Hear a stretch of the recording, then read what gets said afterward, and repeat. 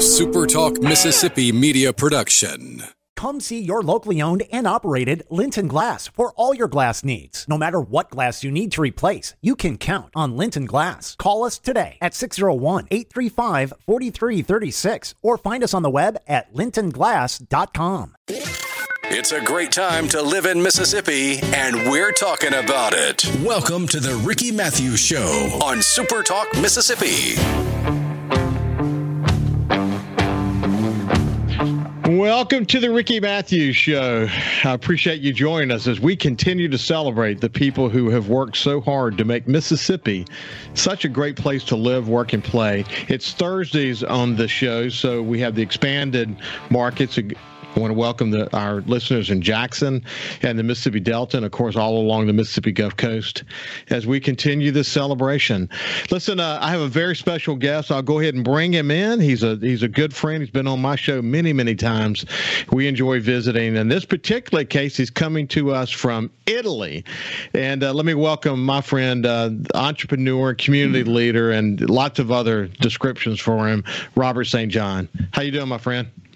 Hey, Ricky. Good morning where you are. Good afternoon from Barberino Valdelsa, Tuscany. Well, we'll talk more about why you're there, but as you and I were chatting, as we've discussed on past shows, you kind of found your home away from home, and you described the Tuscan people as being very much like Mississippians. They very much welcome you there. They have pride for their community, and that's one of the reasons you feel at home there, isn't it? Yeah, I first came here in 2011, and it's one of the things that struck me immediately is that Tuscany is a lot like the American South and like Mississippi, as you said. It's an agrarian society, but instead of cotton and soybeans, they're growing, olives and grapes. The people are very hospitable. They're family-oriented. They love to sit and share a meal.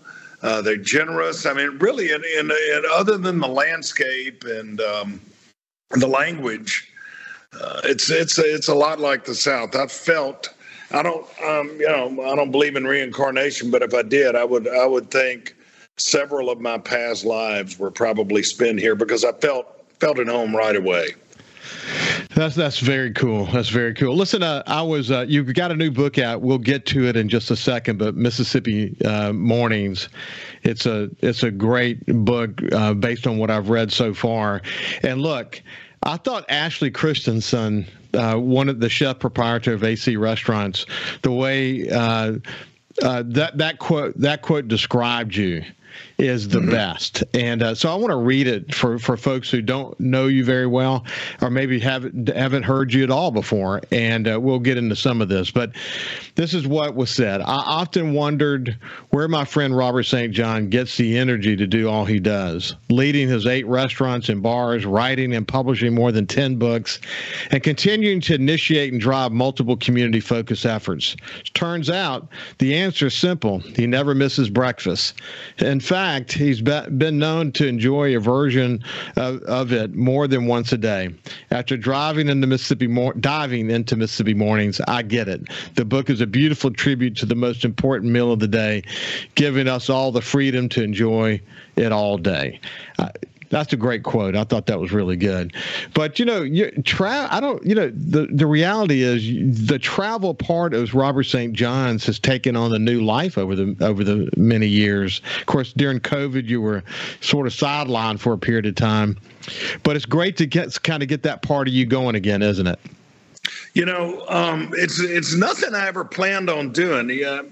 You and I have spoken about this several times, but in 2011, I took my wife and at the time my 10-year-old son and 14-year-old daughter and bought a Volvo and flew to Sweden, hopped in that Volvo and traveled for the next 6 months in 72 cities and 17 countries on 2 continents. And whole travel thing came from that. Actually, the 10 weeks I was in Italy, I flew White Waters over. He and I had done 2 books at the time, and we worked on our 3rd book together, which was called An Italian Palate. And I wrote my column every week from here. And people, when we were on the book signing tour, people who had read the column or followed social media started saying, man, I wish you'd take me to Italy. I'd love to eat at that restaurant you wrote about, or I'd love to, meet the butcher, Panzano, or I'd love to see that fountain you painted, Wyatt. And at first you just think it's people making conversation while you sign their book. But I kept hearing it. And finally, I called Wyatt up one day. I said, man, I think people want us to take them to Italy. You want to do it? And he said, sure. So I figured it'd be a one-time thing. And I made a Facebook post, and the trip filled up in an afternoon. And then there was a waiting list, and the waiting list got a waiting list. And then so we took several groups to Tuscany and then filmed the TV show we were doing over here. Then we did Venice and Bologna, Milan, because those people were saying, hey, where are we going next? And then we did that a few times, filmed a TV show there. Then the people say, hey, where are we going next? We did Rome, Amalfi, Naples. COVID hit, and Wyatt decided to kind of stay closer to home. And he and his wife have been traveling around, and he had a great book that came out last year. But I still had people asking me to go, so I kept going, and we did Spain a couple of times, Holland, Belgium last year, Tuscany a bunch. And was just about 4 or 5 weeks ago, I was in Sicily with a group. The cool thing about that group, Ricky, is that there were two ladies. It was their 6th trip with me. The majority of the group, it was their 5th trip, and everybody was at least, there were a couple of people, it was their 2nd or 3rd. So, must be doing something right. People keep wanting to come back over here, and as long as they do, there's something in me that loves turning people on to other things. I was like that as a little kid. When I was 6 years old, if I had a new 45 and, I'd go to my friend, oh, you got to hear this. You can't wait till you hear this. Or in my adult years, you got to try this restaurant. And it's what I write about a lot, turning people on to cool local things. And so by hosting these tours, that I'm able to do that. And I'm in the middle of a 5-tour stint. I got my last group coming in tomorrow. We did a group in Sicily 4 or 5 weeks ago, and then we've had 3 groups. The interesting thing about the next group is because last year I was only going to do 4 tours this fall because I have the book coming out, and I have some cousins up in the Washington, D.C. area, Maryland and Virginia. And they said, hey, if we can put together a group of the family, will you stay over an extra week and tour us? And I said, man, I can't pass that up. So I've got my family coming over tomorrow, my second cousins and a lot of people. So I'm excited about that. And then I get home on the 15th. The new book comes out the 17th. The new bar opens the 20th. And I go on book tour, and then we're shooting the next book the week before Christmas and the week after Christmas. So I stay busy. It just never stops. Hey, I enjoyed, in fact, the Sicily post that you made. I'm a big movie fan. I'm a huge Godfather fan, and it's great to sort of place yourself in that history, isn't it? Oh, it's until Almost Famous came out in 2000. The Godfather and The Godfather 2 were my 2 favorite movies. Now they're just 2 and 3 behind Almost Famous. But yeah, we were able to take the group. For those that know the movie, when Michael sees Apollonia for the first time in the Sicilian hillside, we were there. We were in the town where he met the father and, by accident, was talking about this pretty girl and offended him, and went to the wedding they got married in, went to the estate. This was really cool. The estate where he was in exile, and the car blows up. You remember that scene? And then Apollonia blows up in the car. We went and had hors d'oeuvres there, met the Baron. And that's also the same house. It was in all 3 movies. At the end of Godfather 3, when Michael dies in a chair, he kind of slumps over. Some people say he didn't die, but I sat in that chair, which was kind of cool, right in that same spot. In Palermo, we went to the Opera House. I took my group after hours into the Palermo Opera House, and they had wine and aperitivo, and we were the only ones in that opera house, which is where the final scene of that movie happens when his daughter gets shot and killed. But yeah, I'm a Godfather fan. That was people in the group seemed to dig that. It was fun. So I wonder, what is the term? What is the term for someone who loves to show people new things? There's got to be a term for that. Robertization? I don't know. I wouldn't personalize it like that, but I just consider myself a host over here. I'm not a tour guide by any means. We hire tour guides who are certified over here, who know so much. I know a good bit because I've been coming over here a while, but you put what I know next to what these certified guides know, and it's just minuscule. A certified guide over here goes through a year-long, just for Florence. You go through a year-long process, and at the end of that process, you go up in front of a panel of 6 people. There are people behind there in an audience, and you're just sitting in a chair, and it's like defending your thesis. They ask you things like, in the Uffizi Museum, on the 2nd floor in the 3rd gallery, the 2nd painting near the door on the right, who is that artist's mother? And you got to answer. No, seriously. And they know that. Incredible. So we have certified guys. I'm really a host. I just turn people on to these things I've discovered and the restaurants I've discovered and have fun doing it. When we come back on the other side with Robert St. John, we'll actually talk about a famous person who actually joined them this past week. And it's great to hear that. We'll continue our conversation with Robert St. John when we get on the other side.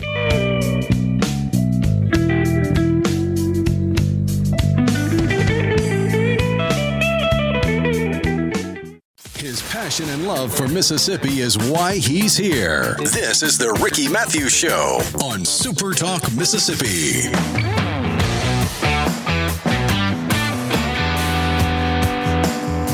Welcome back to the Ricky Mathews Show from the Citizens Bank studio. Just so thrilled to have Citizens Bank as a major sponsor of the studio for the Ricky Mathews Show. They're doing great work across the state and in the community. So it's great to be aligned with Citizens Bank.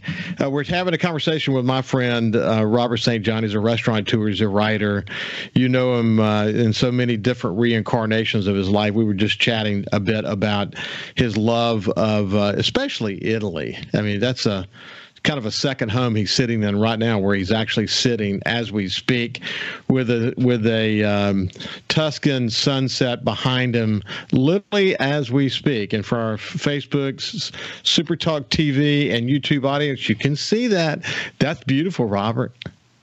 Yeah, it's this villa is the one we first came to when we came to Tuscany. And we have been going hard on that long trip. We landed in Gothenburg, Sweden, and about 3 weeks later, we were in Istanbul, Turkey. So we were moving pretty fast for the first 2 months. And when we got to Italy and to Tuscany, really, we had a 3-week space of just downtime. And we came here, and there's a beautiful view. This view looks west. It's about 30 miles of nothing but grapes and olives in the Mediterranean over that last range over there. So it's a beautiful place, and this is one of the villas we bring our guests to. Well, listen, we all know Jimmy Buffett came from Pascagoula, and we're very proud of that native son. And we're just so distraught over his untimely death. I mean, to me, Jimmy Buffett seemed like that guy who was going to live forever. He seemed like that. He looked the part, and it's quite unfortunate that he had to get ill and sadly passed away. But his longtime friend, his longtime bandmate, the prolific songwriter Mac McAnally, actually joined you guys over there. It's great to spend some time with Mac, wasn't it? Yeah. He's been trying to get over here for several years, and he was always kind of Buffett's schedule dictated his travel, and I travel in the fall and the spring, not in the summer or winter, and so the tour schedule always came first, as it should, and he finally was able to come this year. It was great. He brought his daughter, one of his daughters. He has 3. But, Yeah, he had never been to Italy before. He's traveled the world with Buffett. Mm-hmm. And, they've been to a lot of places and played a lot of different venues, but he had never been to Italy, and I've been trying to get him here for a while. And I think he had a blast. And for people who watched the CMA last night, you saw the Buffett tribute with Kenny Chesney and Alan Jackson and Zach Brown and, of course, Mac McAnally. He would actually probably still be with you guys if he didn't have to get home for that, huh? Yeah, I kept worried because we had some rain last week, and we a couple of times we were walking around in the rain. I was like, "Man, you okay? Is your voice okay? You got the CMA gig. The day after you get back." He said, "I'm fine. And then towards we were in Siena, he said his throat was getting a little sore, and I got a little worried, but I talked to him later, and he was good to go. And there's several tribute type things coming up, but really the first one is this the CMA thing that aired last night. So. Mm-hmm. Yeah. Listen, Robert, you've got a lot going on. I don't know how you do it as prolifically as you do it, but your book writing, each book is an immersive experience. I have several of them in my collection. And I mean, it's literally an immersive experience. Usually it involves incredible art. In the case of Mississippi Mornings, you have photography by Kate Dearman. And you're proud of this book. You've worked on this one for a long time, haven't you? Yeah, I had a 3-book deal with a New York publisher starting in like 2006 or something like that. And I wanted to do a breakfast book, and they weren't real keen on that. And I wanted to do a Christmas book, and they said, well, let's do a holiday book. And I said, no, I'm going to do a Christmas book. And they weren't keen on that. So I finished my 3-book deal with them, and I've always wanted to do a breakfast book and a Christmas book in the background. It's been in the background of my mind. And so year before last, actually, we developed the book. We shot it last summer.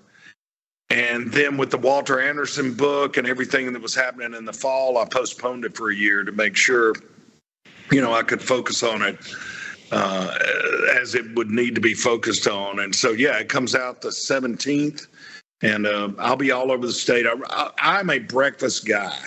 I mean, from as far back as I can remember, I eat breakfast. I never miss breakfast. If I'm in Hattiesburg, Mississippi, you will always find me at table 19 in the Midtowner at 7 a.m. and in the bakery, Loblolly Bakery that we have either before and after that sometimes. So I never miss it. My son is the same way. So when we were on that long trip over here, the girls, my wife and daughter would sleep late, and my son was 10 at the time, and he'd get up early with me, and we ate breakfast all over the world.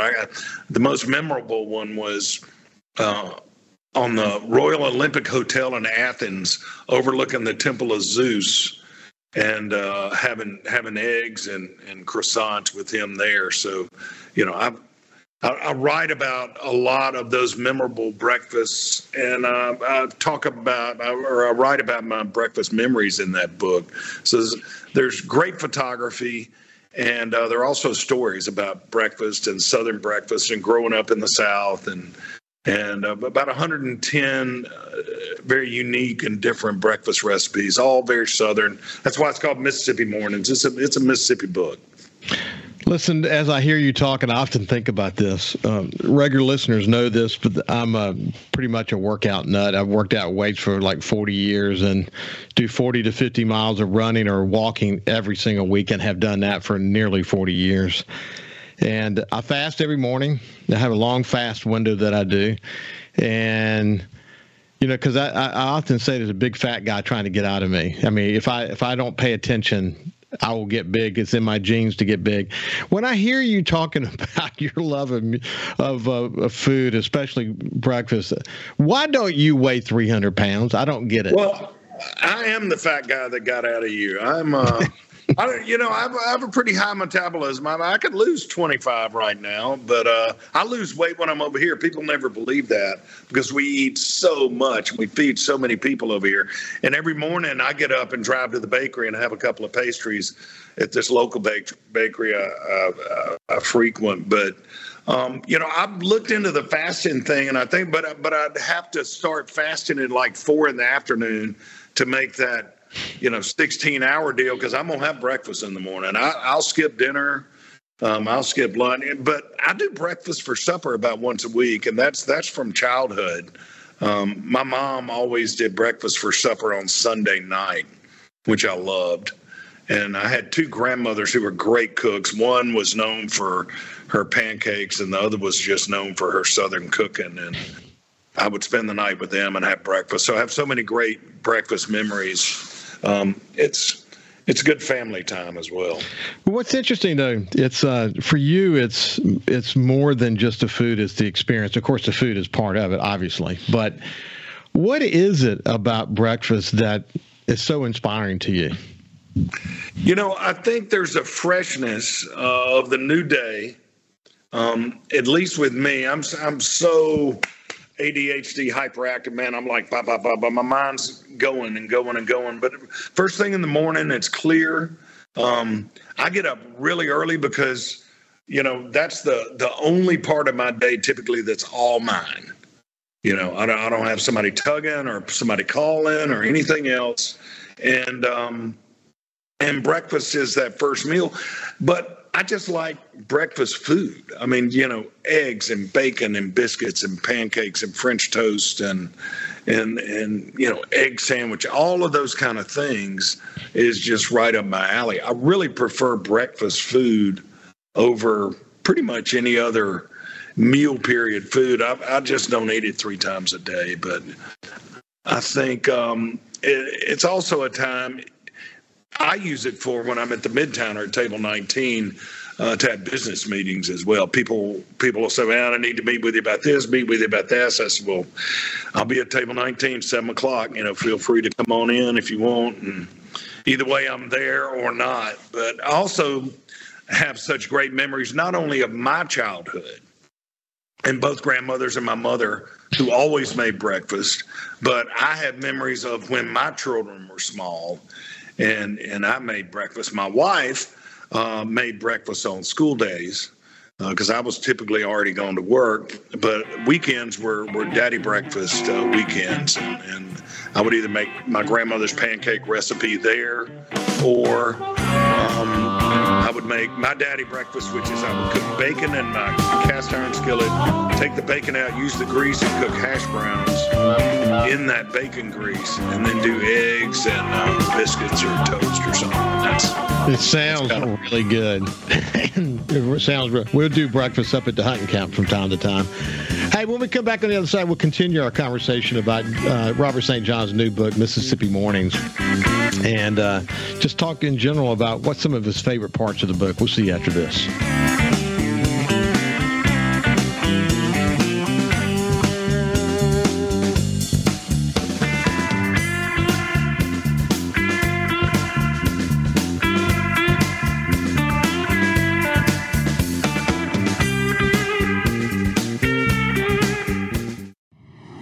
Reminding you why we all love living in Mississippi. It's the Ricky Mathews Show on SuperTalk 103.1. Welcome back to the Ricky Mathews Show. I have my friend Robert St. John with us. He's actually coming to us from Italy, and I'm sitting in the Citizens Bank studio and proud to be here. When we went to break, we were talking about his new book, all about breakfast. It's a terrific book called Mississippi Mornings. One of the, I mentioned the hunting camp. I have a place up in the Mississippi Delta, and friends and some of my closest friends and family go up there with me, and we're up there a lot this time of year. Used to have a big pot of coffee, and we drank that, and that was fun. But somewhere along the way, somebody made me give in to a Keurig. And look, I used to drink when I went to New York, and and visited with my owners when I worked for Advanced Condé Nast. Keurig was their thing, and so I kind of slowly but surely gotten into it. What's been interesting to me though is the different flavors that you can do. And a couple of friends of mine have an Italian roast that they sort of turned me on to, and it seemed richer, pretty strong. At least the ones that I looked at. Is coffee a big deal in Italy? Coffee's huge over here. And it's a little bit of an awkward situation for me because I'm not a coffee drinker. Back home, I drink iced tea for breakfast. But coffee is huge. They treat it differently than we do. They would never think of staying in their car and driving through somewhere and getting a big cup of something with a lot of cream and sugar in it. They mainly, like at the bakery I go to every morning, they come in. They usually don't sit down. They order what they call a brioche. We would call a croissant. They say they want a brioche and espresso, and they'll stand there. It's a 5-minute visit. They're eating a brioche. They're talking to their buddy or whoever walks up, and they down that espresso. And they may have something with cream in it in the morning, but after about 10 a.m., it's only tourists are ordering coffee drinks with cream. Italians, they're very, and I want to qualify this because I'm not one of these people that all the Italians so much better in Italy and all the Italian. I love Mississippi. I love America, and we got it going on almost everything. They got us beat on olive oil and history and a couple other things, but they are very aware of how the body digests. And so things, that's why there's no cream after, early morning hours. They have a salad later. They have a pasta course before the meat. A lot of people say that's because when people used to invite the priests over after Mass, they would feed him pasta and try to fill him up before the meat came because he'd eat all the meat. But, they have the salad after the meat, and everything comes back to digestion. Desserts aren't super sweet, so there's not a lot of sugar in the diet. It's still very Mediterranean diet. I mean, if you can see that ridge right there behind me, just over that ridge is the Mediterranean. So, I mean, we're in the middle of it. And the Tuscany has a huge coastline. And I was a little snobbish about Tuscan seafood for a long time because I grew up, an hour north of the Gulf, and we had a fish camp down on the Gulf Coast, and so I spent my summers there. And I was a little snobby because I still believe that Gulf Coast seafood is the best seafood. And I've eaten seafood from all over the world and in a lot of places all over the world. And I love our Gulf seafood, but they do a good job over here. And I don't know if you know or not, but there's a huge problem with blue crab over here. Have you heard about this? No. It's a major problem. It's a problem we at home would love to have. But in northern Italy, on the coastline of the Mediterranean and the coastline of the Adriatic, ships that are coming from the Atlantic and the Gulf that fill their ballasts and blue crabs get in. And so they come over here, and when we're at their docks where they unload the ballast, well, blue crabs are getting out. The problem is there's no natural predator to the blue crab in Italy. Back home it's stingrays and sharks and things like that eat crabs. Well, there's none of that over here. And the bigger problem is that the blue crabs are eating the squid and the mussels, which the Italians love. And they have no idea what to do with blue crab. And so it's a pretty big problem now. And, one blue crab lays, hundreds of thousands of eggs. And so they're proliferating at a rapid pace because there's no predator over here. But, it's a problem, again, we'd love to have. But we just I pay wholesale, like right before I left, around $38 a pound wholesale for jumbo lump crab meat. It's €5 a pound over here. Wow. Retail. Yeah. Wow. Yeah. That's incredible. I suspect they're going to learn how to put that in pasta and other things here pretty quick.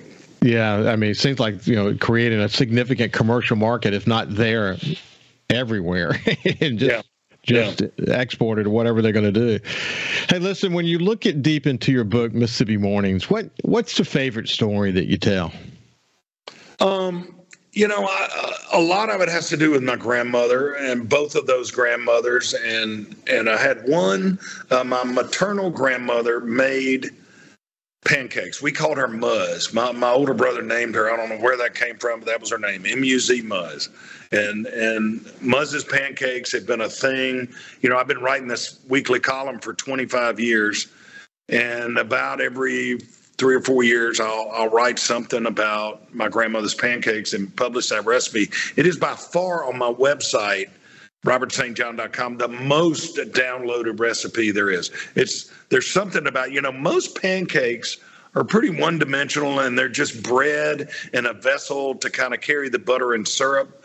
But her pancake recipe, she was from Nashville, and so it must have come from there around the turn of the last century.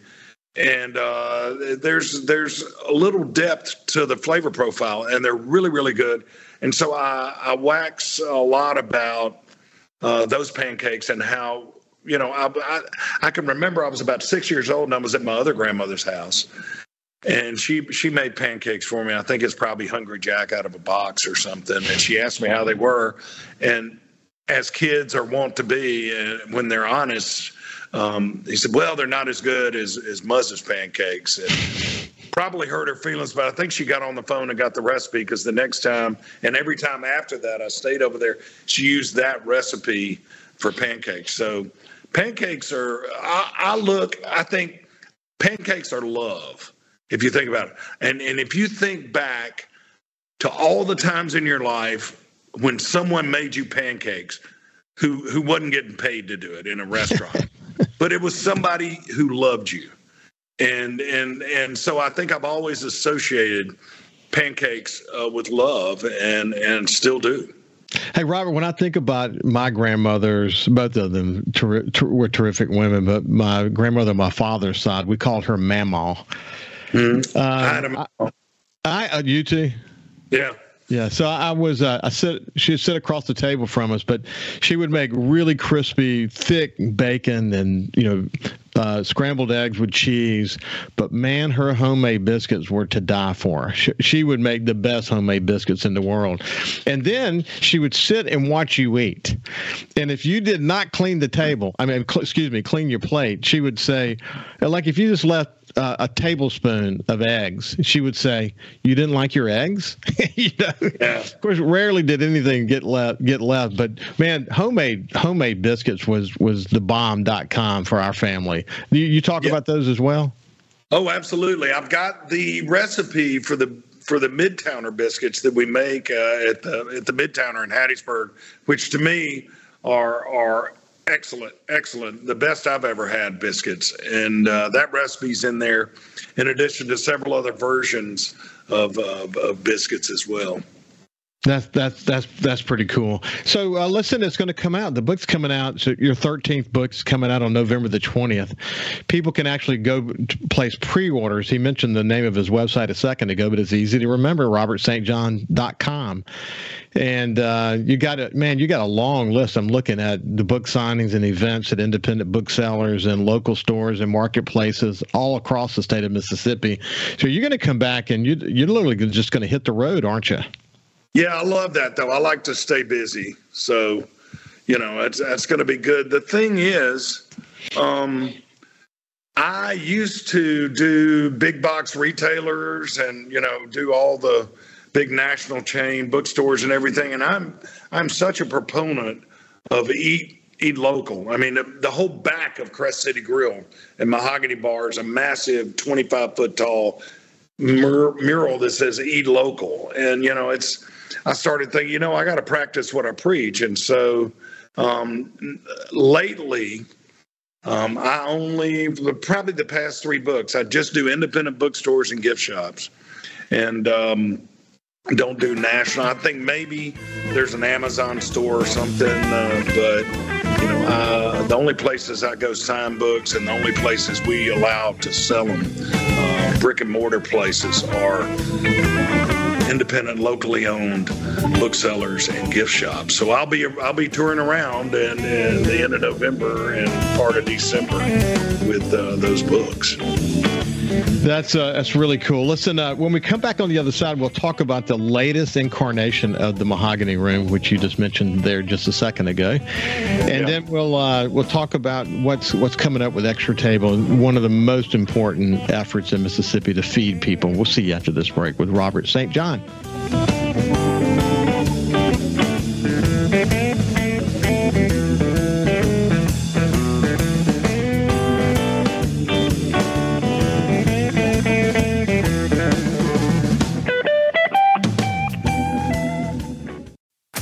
Now, back to more of the Ricky Mathews Show on SuperTalk Mississippi. Restaurateur, writer, kind of famous on TV too, talking about travels and food and you name it.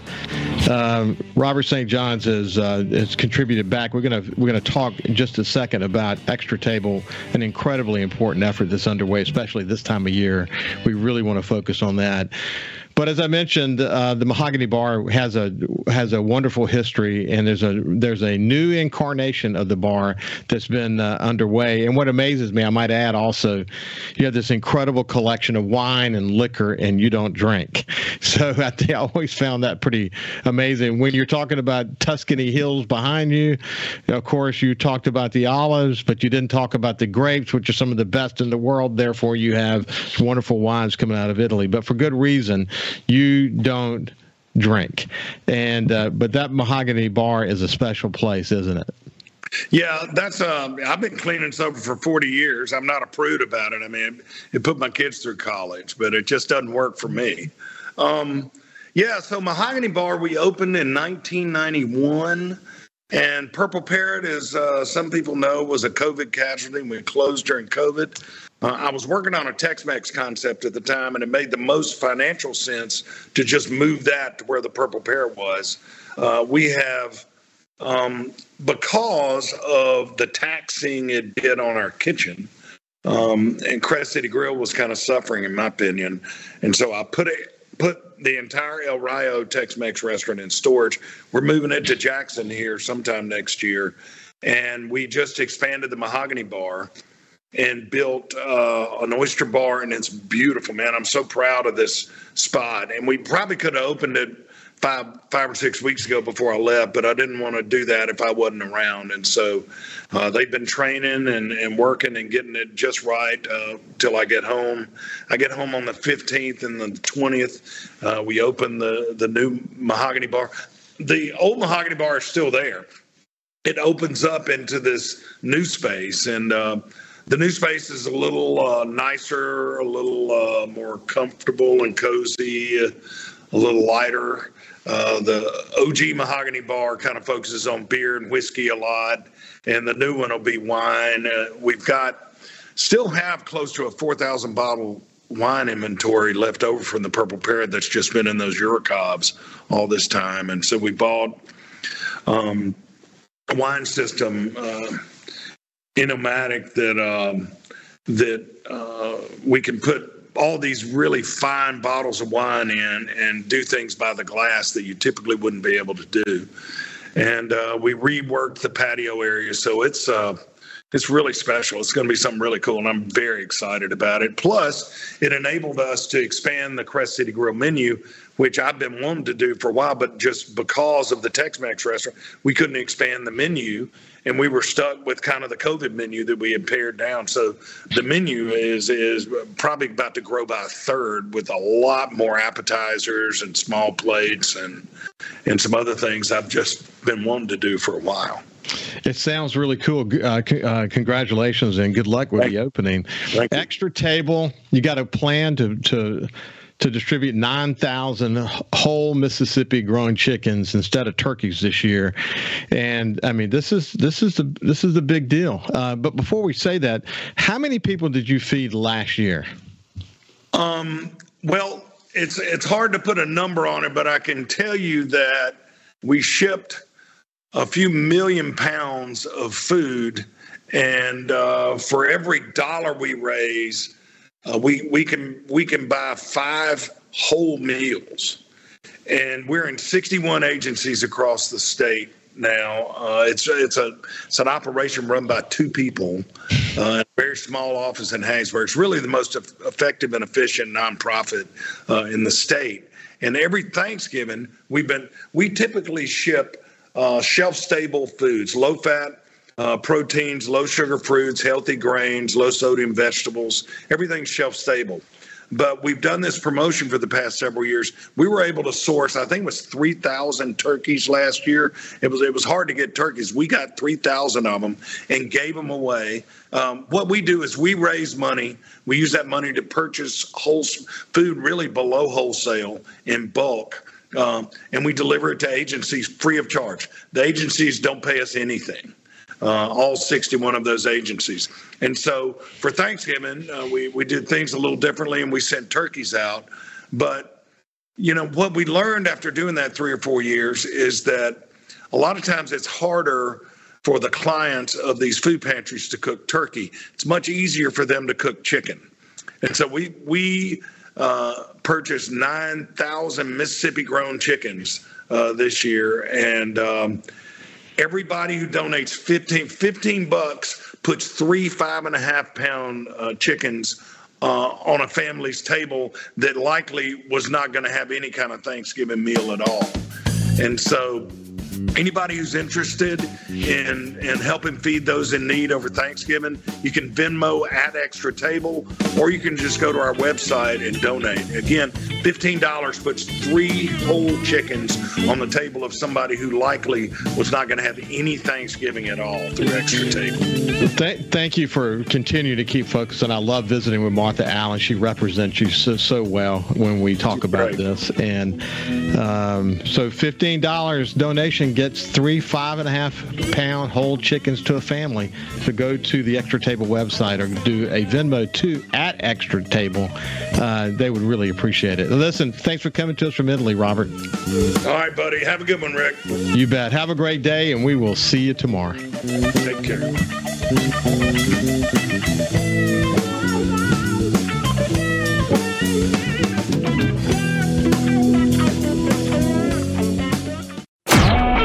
A SuperTalk Mississippi Media production.